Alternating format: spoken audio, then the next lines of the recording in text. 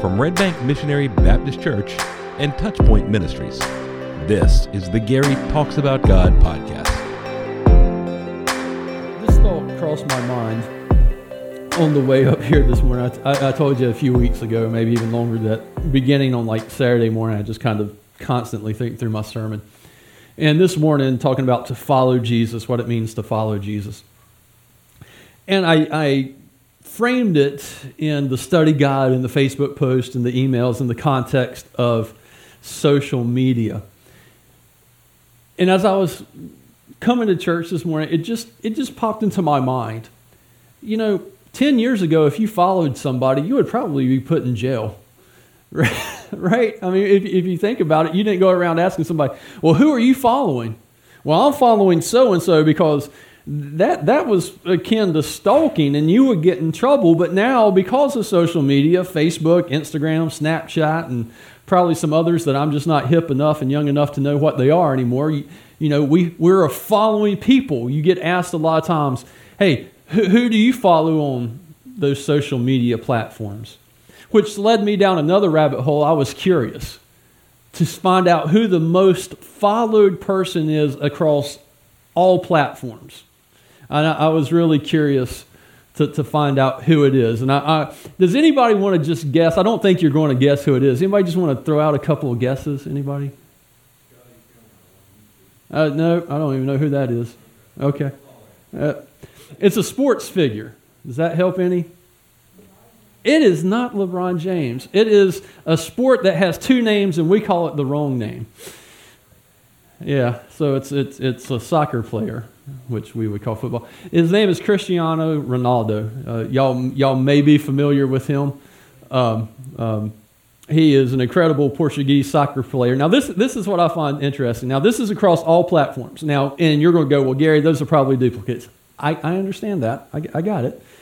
He has 517 million followers. Okay, now before you go, well, I don't know. Let me put it, that's 7% of the population of the world follows him on social media. I can't even fathom that. You know, to that many people interested in to know what you're doing every single day.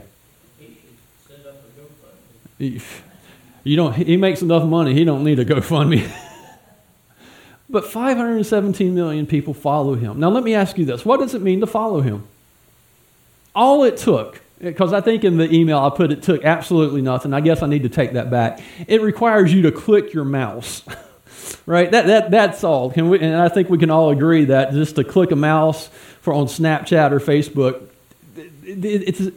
that's essentially nothing. Right? It requires nothing of you to follow him, to see what he's doing. Because he's not going to tell you to do something and you go, oh, well, he said, so I must. There's no motivation. However, it's very different to follow Jesus. If you're going to follow Jesus, it's not a matter, and I probably should have clicked this or searched this, and I'm glad I probably didn't in retrospect, just to click a button. I'm sure somebody out there has made a Jesus Facebook post or a Jesus Twitter account, but I'm not talking about that if they exist. But to actually follow Jesus as a believer is much more than just checking a box. It requires something of us. So this morning, as we go to John chapter 1 and looking at verses 35 to 51, we're going to look at what it means to follow Jesus and what happens in the context where the first couple of disciples of Jesus are called. So beginning in verse 35 and following to the end of the chapter. The next day, again, John the Baptist, was standing with two of his disciples, and he looked at Jesus, and as he walked by and said, "Behold the Lamb of God." The two disciples heard him say this, and they followed Jesus. Jesus turned and saw them following and said to them, "What are you seeking?" And they said to him, "Rabbi," which means teacher, "where are you staying?" He said to them, "Come and you will see." So they came and saw where he was staying, and they stayed with him that day, for it was about the 10th hour. One of the two who heard John speak and followed Jesus was Andrew, Simon Peter's brother. He first found his own brother Simon and said to him, "We have found the Messiah," which means Christ. He brought him to Jesus. Jesus looked at him and he said, "You are Simon, the son of John. You will be called Cephas," which means Peter. The next day, Jesus decided to go to Galilee. He found Philip and he said to him, "Follow me." Now Philip was from Bethsaida, the city of Andrew and Peter. Philip found Nathanael and said to him, "We have found him of whom Moses in the law and also the prophets wrote, Jesus of Nazareth, the son of Joseph." Nathanael said to him, "Can anything good come out of Nazareth?" Philip said to him, "Come and see." Jesus saw Nathanael coming toward him and said of him, "Behold, an Israelite indeed, in whom there is no deceit." Nathanael said to him, "How do you know me?" Jesus answered him, "Before Philip called you, when you were under the fig tree, I saw you." Nathanael answered him, "Rabbi, you are the Son of God. You are the King of Israel." Jesus answered him, "Because I said to you, I saw you under the fig tree, do you believe? You will see greater things than these." And he said to him, "Truly, truly, I say to you, you will see heaven open and the angels of God ascending and descending on the Son of Man." So this morning, I want you to just notice three things of what it means to follow Jesus. Now, the first one means to follow Jesus means leaving what you know. Leaving what you know. If you're paying attention, John is taking us through the first week of Jesus' ministry. From when Jesus arrives on the scene, or when John the Baptist arrives, I guess I should say, he keeps talking about the day, then the next day, then the next day. He's going to take us through the first 7 days. We're on day 3. So on day 3 there in verse 35, it says, the next day, John was standing out there and he was with 2 of his disciples. Okay, now we're told that one disciple is Andrew, who is Simon Peter's brother, and the other disciple is not named. We don't really know who it is. You can make an argument for John, the author of the gospel, but we don't know who the other disciple is. He's not mentioned. But Andrew is there, and this other disciple is standing. They're standing there beside John the Baptist, and as soon as Jesus walks by, John the Baptist again looks at Jesus. Behold the Lamb of God. And we talked about that last week. John the Baptist is the only one to use that. Behold the Lamb of God. And look at what happens. As soon as John says that, it says in verse 37, the 2 disciples heard him and they followed Jesus. They didn't hesitate. They immediately turned and started following after him. Now, this is really interesting. And the reason I said it means leaving what you know. These 2 disciples knew John the Baptist. And they thought they understood. You know, they were listening to John the Baptist and they were devoted to John the Baptist. But in that instant, when he declares to them that there is Jesus, the Lamb of God, they're going, okay, I've got to leave all this behind now because I've got to follow the one true living God. I've got to follow him.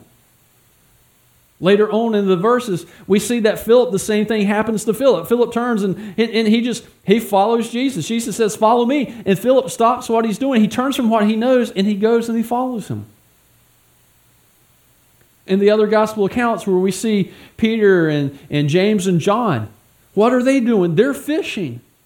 And Jesus walks by and says, "Follow me." And what do? They stop everything that they're doing. They stop what they know and they follow Jesus. Because when they turn to follow Jesus, they're getting ready to follow him into the great unknown. They don't know what's going to happen. Right? But Peter knew, as a fisherman, what would happen the next day. The next day, I've got to get up. I've got to get my nets mended. I need to be on the Sea of Galilee by this time. I need to go out to this part. I need to put down. I need to come in. I've got to get to the market by this point. He knew what was going to happen tomorrow in his role as a fisherman. But he said, as soon as Jesus comes by, I'm leaving all that behind. I'm going to follow him. Andrew leaves everything behind to follow him. Matthew, the tax collector, leaves everything behind, everything that he knows, to follow Jesus. You know, when we are called to follow Jesus, there's some things that we have to leave behind. We absolutely have to. Sometimes Jesus calls you to leave behind family who don't believe. Sometimes Jesus calls you to leave behind a job. You can't you can't follow Jesus and be in the job that you're in. Sometimes Jesus calls you to follow him and leave behind your country and your home place and go minister for him in another place. Jesus says, hey, you know what? I need you to follow me, and you're going to have to leave some stuff behind. Remember the story of the rich young ruler? Comes to Jesus. He says, what do I have to do?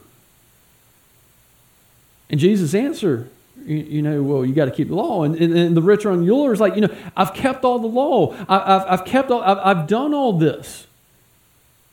Which, that's a pretty bold statement, isn't it? In front of Jesus, the rich young ruler says, I got this religion thing figured out, Jesus. I've got it down pat. Now, the amazing part of that answer is Jesus doesn't argue with him, right? Jesus looks at him and says, sell what you have and follow me. What is Jesus telling him? There's some stuff that's behind you that you've got to leave. You've got to leave what you know. Right now, following the law. You know how to take care of your money. You know how to take care of your estate. You got to leave that behind, and you got to follow me. And what does he do? He's not willing to leave that behind. That's all he knows. He doesn't want to follow Jesus. Because I think every one of us here this morning as a follower of Jesus can testify to the fact that Jesus has led us to some places we never thought we would be. Or places we never thought that we would go. And when you do that, you've got to leave behind the security and the comfort of what you know. Sometimes you've got to leave behind your preconceived ideas of who Jesus is. Because he's following you to do something that you didn't know that you would be capable of doing. And so to follow Jesus, sometimes we have to leave behind what we know. We also, to follow Jesus, means we got to know why we're following. Right? Jesus walks by. John the Baptist says, "Behold the Lamb of God." Andrew and another disciple immediately follow. They're walking behind Jesus, and Jesus just turns around and looks at them. And this is a great question. This is a question that everybody needs to answer. What are you seeking? What are you seeking? Why are you following me? What are you looking for? Right? Why? They look at him and they say, Rabbi, and all these parentheses in the book of John is where John translates it basically out of the Hebrew for his Gentile audience. Because it says Rabbi, which means teacher. So if you're reading this as a Gentile and you don't know what a rabbi is, now you know what a teacher is. Okay, if you're reading this and you don't know what Cephas means, you know, all right, Peter. Okay, that's the parentheses. So they call him teacher and say, hey, where are you staying? Now, that's a weird question. Right? What are you seeking? I don't know. Where are you staying? Well, I'm down the street. I'm staying at so-and-so's house. They got a nice little place, an extra bedroom on the back that overlooks the ocean, and it's comfortable. I'm staying down there for a couple of weeks. It's a weird question. And the reason that they ask it is they're trying to figure out who Jesus is and why they want to follow him. Now, yes, John just told them, behold the Lamb of God, but they're trying to understand. They want to sit under his teaching and listen to him so that they know that they're following the Messiah, that they are following the Christ. They want to devote their lives to him. And so they're wanting to go and listen to his teaching. But that question, what are you seeking, is so fundamental when it comes to Jesus. And part of it is because far too often I think people see Jesus as a genie in the bottle. Right? We like Jesus. I need his help, so I'm going to come. I'm going to rub the lamp. Genie Jesus is going to jump out of the lamp. He's going to give me what I need. He's going to help me out of this difficult situation. Jesus, this is so hard. I can't believe if if you will just get me out of this, Jesus, I promise that when I come out on the other side, I'll go to church more. I'll read my Bible more. I'll pray more, Jesus. Jesus, if you will just, here, let me just rub the lamp. If, Jesus, you will, then I will. Then all of a sudden, Jesus comes and Jesus, out of His grace and His mercy, pulls you out of whatever. And the next day, it's Sunday and you're not in church. You forgot all about that commitment thing, right? Jesus is just a genie. Comes and gives us our wishes to make our lives easy and not difficult. Right? Some people just look at Jesus and think, oh, he's a teacher who came and said some neat things and had some neat ideas. And, he was trying to destroy the established religion at the time, which isn't true. They just see him as this nice little teacher. Okay, yeah, I can love my neighbor because that sounds good. It sounds like something I ought to do. But that's all it is. It's the same as going and picking up a self-help book somewhere, Chicken Soup for the Soul or something. Has no more authority than those books. So when we come to Jesus and we want to follow, we got to know why we're following Him. Are we following Him because we think He's going to make our lives easier and He's just gives some nice little teaching? Are we following Him because He is the Lamb of God who's come to take away our sins? Are we following Him because He is Christ? Are we following Him because He is the one who created us? He is the one who put us here, and because of that has the authority over our lives? Are we coming to Jesus recognizing Him as Jesus is Lord? Because if we're not, I'm going to be perfectly honest, why bother? If we don't come to Jesus and say, Jesus, you are Lord, you are the Messiah, you are the Lamb who died on the cross for my sins, I'm going to submit to you and to your authority, allow you to lead my life, guide my life, show me what I should do, show me what I shouldn't do, how I should structure my life, how to live for you, to acknowledge that you are the Lord of my life. And look, we need to vastly broaden the lordship of Jesus. Jesus isn't Lord of your life when you're at church. He is not Lord of your life in your spiritual life. He is Lord of your life in every single component and facet of your life. There is no compartmentalization as a follower of Christ. There is nothing that you can divorce from being a believer in Christ. We come to Him and say, this is who you are. I am coming to follow you because you are Lord and you are worthy. We need to know why we're following. Because if we're following for any other reason than that, when we go and we rub the magic Jesus genie bottle and Genie Jesus doesn't come out and our life doesn't get any easier, what then? What do you do then?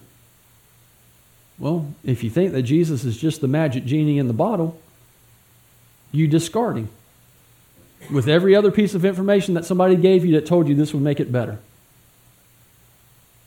However, if you recognize that He is Lord and He is Christ, then you are able to endure whatever you rub the magic bottle for, because you're still living under the lordship of Christ, and you know that even though it might not be easy, He is Lord of all, and He is watching over you.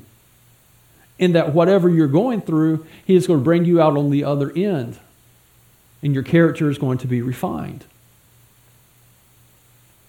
It gives you the ability to continue to follow, even when things are difficult.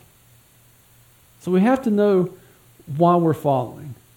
But then finally, following Jesus means pointing others to Jesus. It means pointing others to Jesus. Those who follow Jesus want others to share in Jesus' glory. It's just that simple. Did you see the pattern in these verses? Andrew, after spending the day with Jesus, right? He goes out in verse 41 he, meaning Andrew, first found his own brother. The first thing he did after spending the day with Jesus, he goes out and he finds his brother Simon. Now, I feel bad for Andrew. Andrew always gets second fiddle.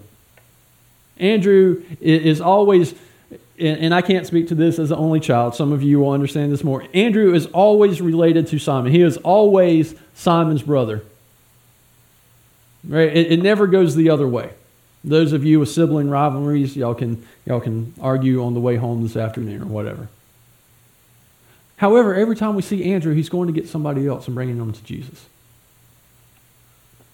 He discovered the Messiah, and the first thing that he wants to do is he is so excited, he wants to go get his brother Peter. And he goes to Peter, and look at what he says. He says, we have found the Messiah.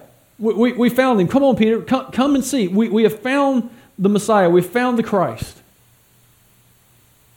Come on, I want you to see, I want you to share in this glory.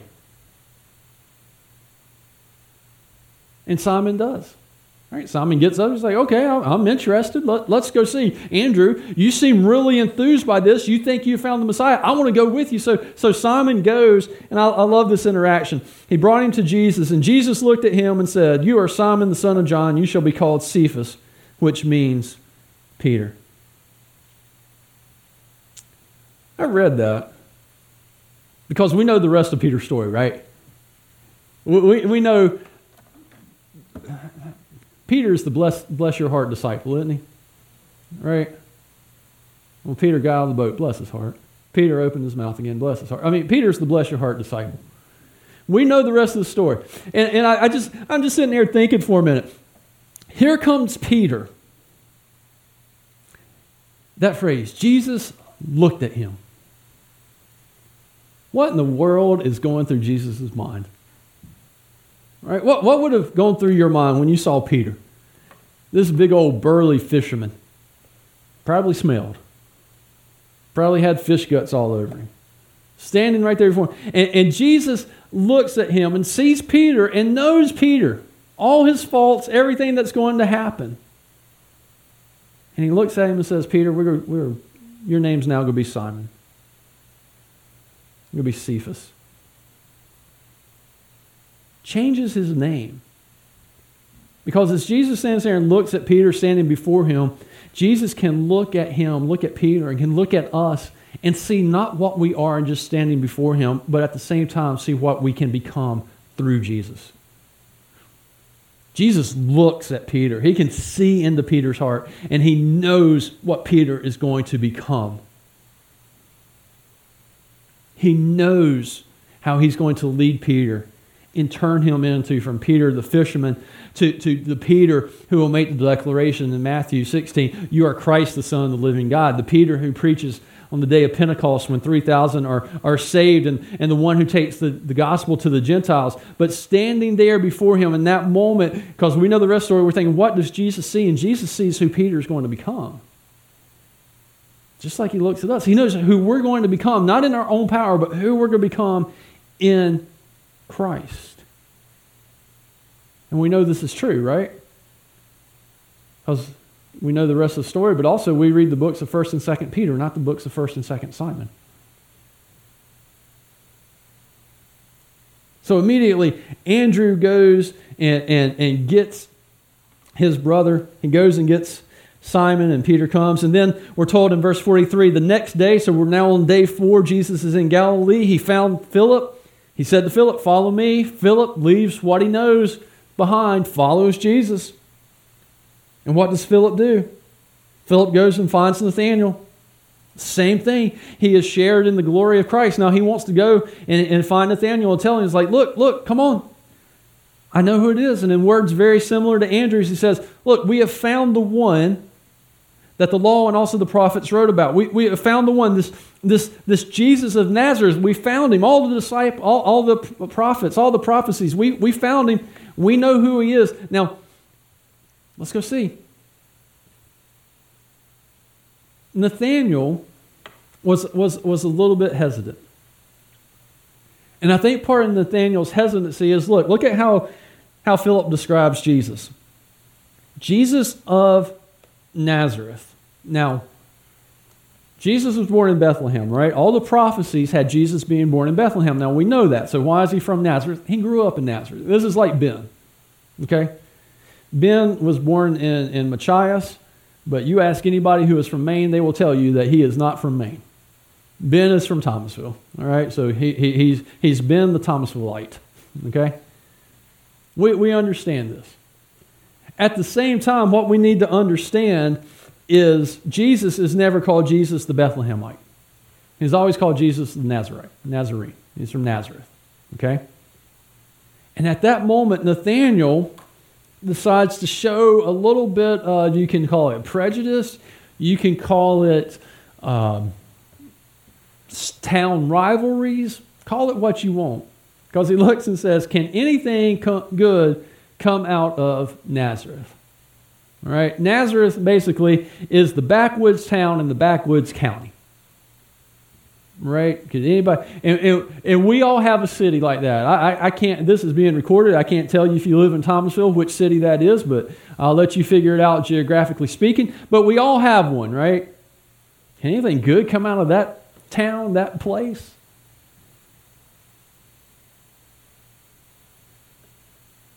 Now, what I find interesting here is look at what Philip does. What is Philip's response?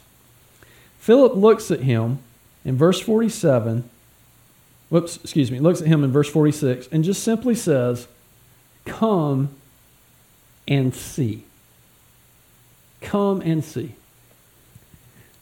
I find it interesting that Philip does not launch into a theological argument. He does not try to show all the prophecies and go back to all the Old Testament and trace Jesus' lineage and just get into all these theological debates. He simply says, "Come and see Jesus." Now, I think that's a good for us as well. Right? I mean, and I'm not saying that there are not times and places where we do not discuss and debate the theological aspects of Scripture. Right? Peter writes to us, be ready to give a defense for your faith. So we need to be ready. But in this initial, Philip goes to get Nathanael. Nathanael's like, it's Nazareth, wrong city, it's backwards, nothing good. Philip's answer is, look, just come and see. Come and see Jesus. Because most people are convinced of the lordship and supremacy of Jesus when they are simply challenged with who Jesus is. When they are simply just confronted by Jesus. Not some clever theological argument. It's a matter of come and see. Come see the one who the prophets have written about. Come see the one that has declared he is the Savior of the world. Come and see the one who died on the cross for your sin. Come and see the one who rose again. Hey, I know you got questions. They're probably good questions. Come and see. Just come and see. Which wins Nathanael over. Right? Nathanael gets up, he's walking towards Jesus, and Jesus looks at him and says, look, an Israelite indeed, in whom there is no deceit. It's a great, it's not really a play on words, it's not really a pun, I don't know what it is. Basically, Jesus is looking at him, and if you think back to the Old Testament, think back to the Old Testament person of Israel. Before he was Israel, he was what? He was Jacob. And so basically, Jesus is looking at Nathanael and says, look, an Israelite in whom there is no Jacob. There's not a deceiver in there. An honest person. Right? Come and see the Messiah. And immediately, Jesus confronts Nathanael. And when he says, I see, there's a person with no deceit. Nathanael is intrigued. And he says to him, how do you know me? It says, before Philip called you, I saw you underneath the fig tree. I saw you. Now again, just like Jesus looked at Peter, just like here he sees Nathanael, it is more than just physical sight. Did Jesus see him? Yes. But it's more. Right? Because in both of those cases, Jesus once again, looks into Nathanael and can see Nathanael for who he is, not just where he was sitting. Again, same thing with Jesus sees us. He sees us for who we are. And with that declaration of, look, I saw you, it says Nathanael again, when he is confronted with Jesus, he says, you are the Son of God. You're the King of Israel. Everything that Philip said about you is right. You are who you say you are. And how did he get there? He got to that part because Philip came and got him. Otherwise, he would have fell asleep underneath the fig tree. Do you see the pattern here? The pattern for believers is to go, once we are a believer and confronted with Christ, to go and tell somebody and say, come and see, and they come and they see. That is the pattern of the church since the founding of the church. A believer telling someone who becomes a believer, who tells someone who becomes a believer, and so on, and so on, and so on. And if you think about it, it was because of that process that you came to Christ. That someone who was confronted with the glories of Christ wanted you to be confronted with the glories of Christ and realize who he was. And you did. And so if we're following Jesus, we got to tell people, come and see. But what are they coming to see? Well, look at the rest of the conversation with Nathanael. It says, because I said to you, I saw you under the fig tree, do you believe? You will see greater things than these. Truly, truly. All right. Jesus says, amen, amen. Verily, verily. The actual word is amen. Amen, amen. Verily, verily. He says this often. It's pay attention. What I'm about to say is really important. You will see heaven open and the angels of God ascending and descending on the Son of Man. That immediately takes us back to Genesis 28. Okay? Genesis 28, Jacob, right, having a dream. He has a dream, and while he was out there, he's sleeping, the sun had set, and it says in verse 12, and he dreamed, and behold, there was a ladder set up on earth, and the top of it reached to heaven, and behold, the angels of God were ascending and descending on it. And behold, the Lord stood over it and said, I am the Lord, the God of Abraham, your father, and the God of Isaac. The land on which you lie I will give to you and to your offspring. Your offspring shall be like the dust of the earth, and you shall spread abroad to the west and to the east and to the north and to the south. And in you and your offspring shall all the families of the earth be blessed. Behold, I am with you and will keep you wherever you go and will bring you back to this land. For I will not leave you until you have done what I have promised you. Then Jacob awoke from his sleep and said, surely the Lord is in this place, and I did not know it. And he was afraid. He said, how awesome is this place? This is none other than the house of God, and this is the gate of heaven. So early in the morning, Jacob took up the stone that he had put under his head and set it up for a pillar and poured oil on the top of it. He called the name of that place Bethel, but the name of the city was Luz at the first. Right there. He called the place Bethel, which means the house of God. The dream that Jacob has is a messianic expectation, when the world will be blessed through Jacob's offspring. Jacob becomes Israel. Israel has the 12 tribes. You have Judah, right? And then you track down through Judah, and you have David, and you track down through the kings, and you eventually get to Jesus. The way that Jacob offspring will bless the entire family, bless the entire earth, is through Jesus. Jacob doesn't know all of this yet, but he knows at that place that he has had a dream, and this is Bethel. This is the house of God. Back to John 1. Jesus says to Nathanael, you will see heaven open and angels and ascending and descending on the Son of Man. And in that sentence, the word you is important because all of a sudden it's on the plural. So Jesus is talking not just to Nathanael, but for all to hear and understand. And Jesus is looking at Nathanael and saying, I am the ultimate revelation. I am the one that was spoke of in Genesis 28. I am Bethel. I am the house of God. You think that you have seen the one Moses and the prophets predicted. You think that you have seen the Messiah. You think that you have seen the King of Israel. You think you have seen the Son of God. And yes, Nathanael, all of those are true, but you're going to see more than that. You're going to see so much more because I am the house of God. I am God in human flesh. I am Bethel. And so Jesus is looking at Nathanael, who was brought by Philip, and is telling Nathanael that that's the offer that is being extended to everyone. To come and to live in the presence of God. To come and abide in Jesus. To come and abide in Him who is Bethel, the house of God. Nathanael Nathanael, I'm sure, wasn't thinking this is where he's going to end up. He was sitting under a fig tree.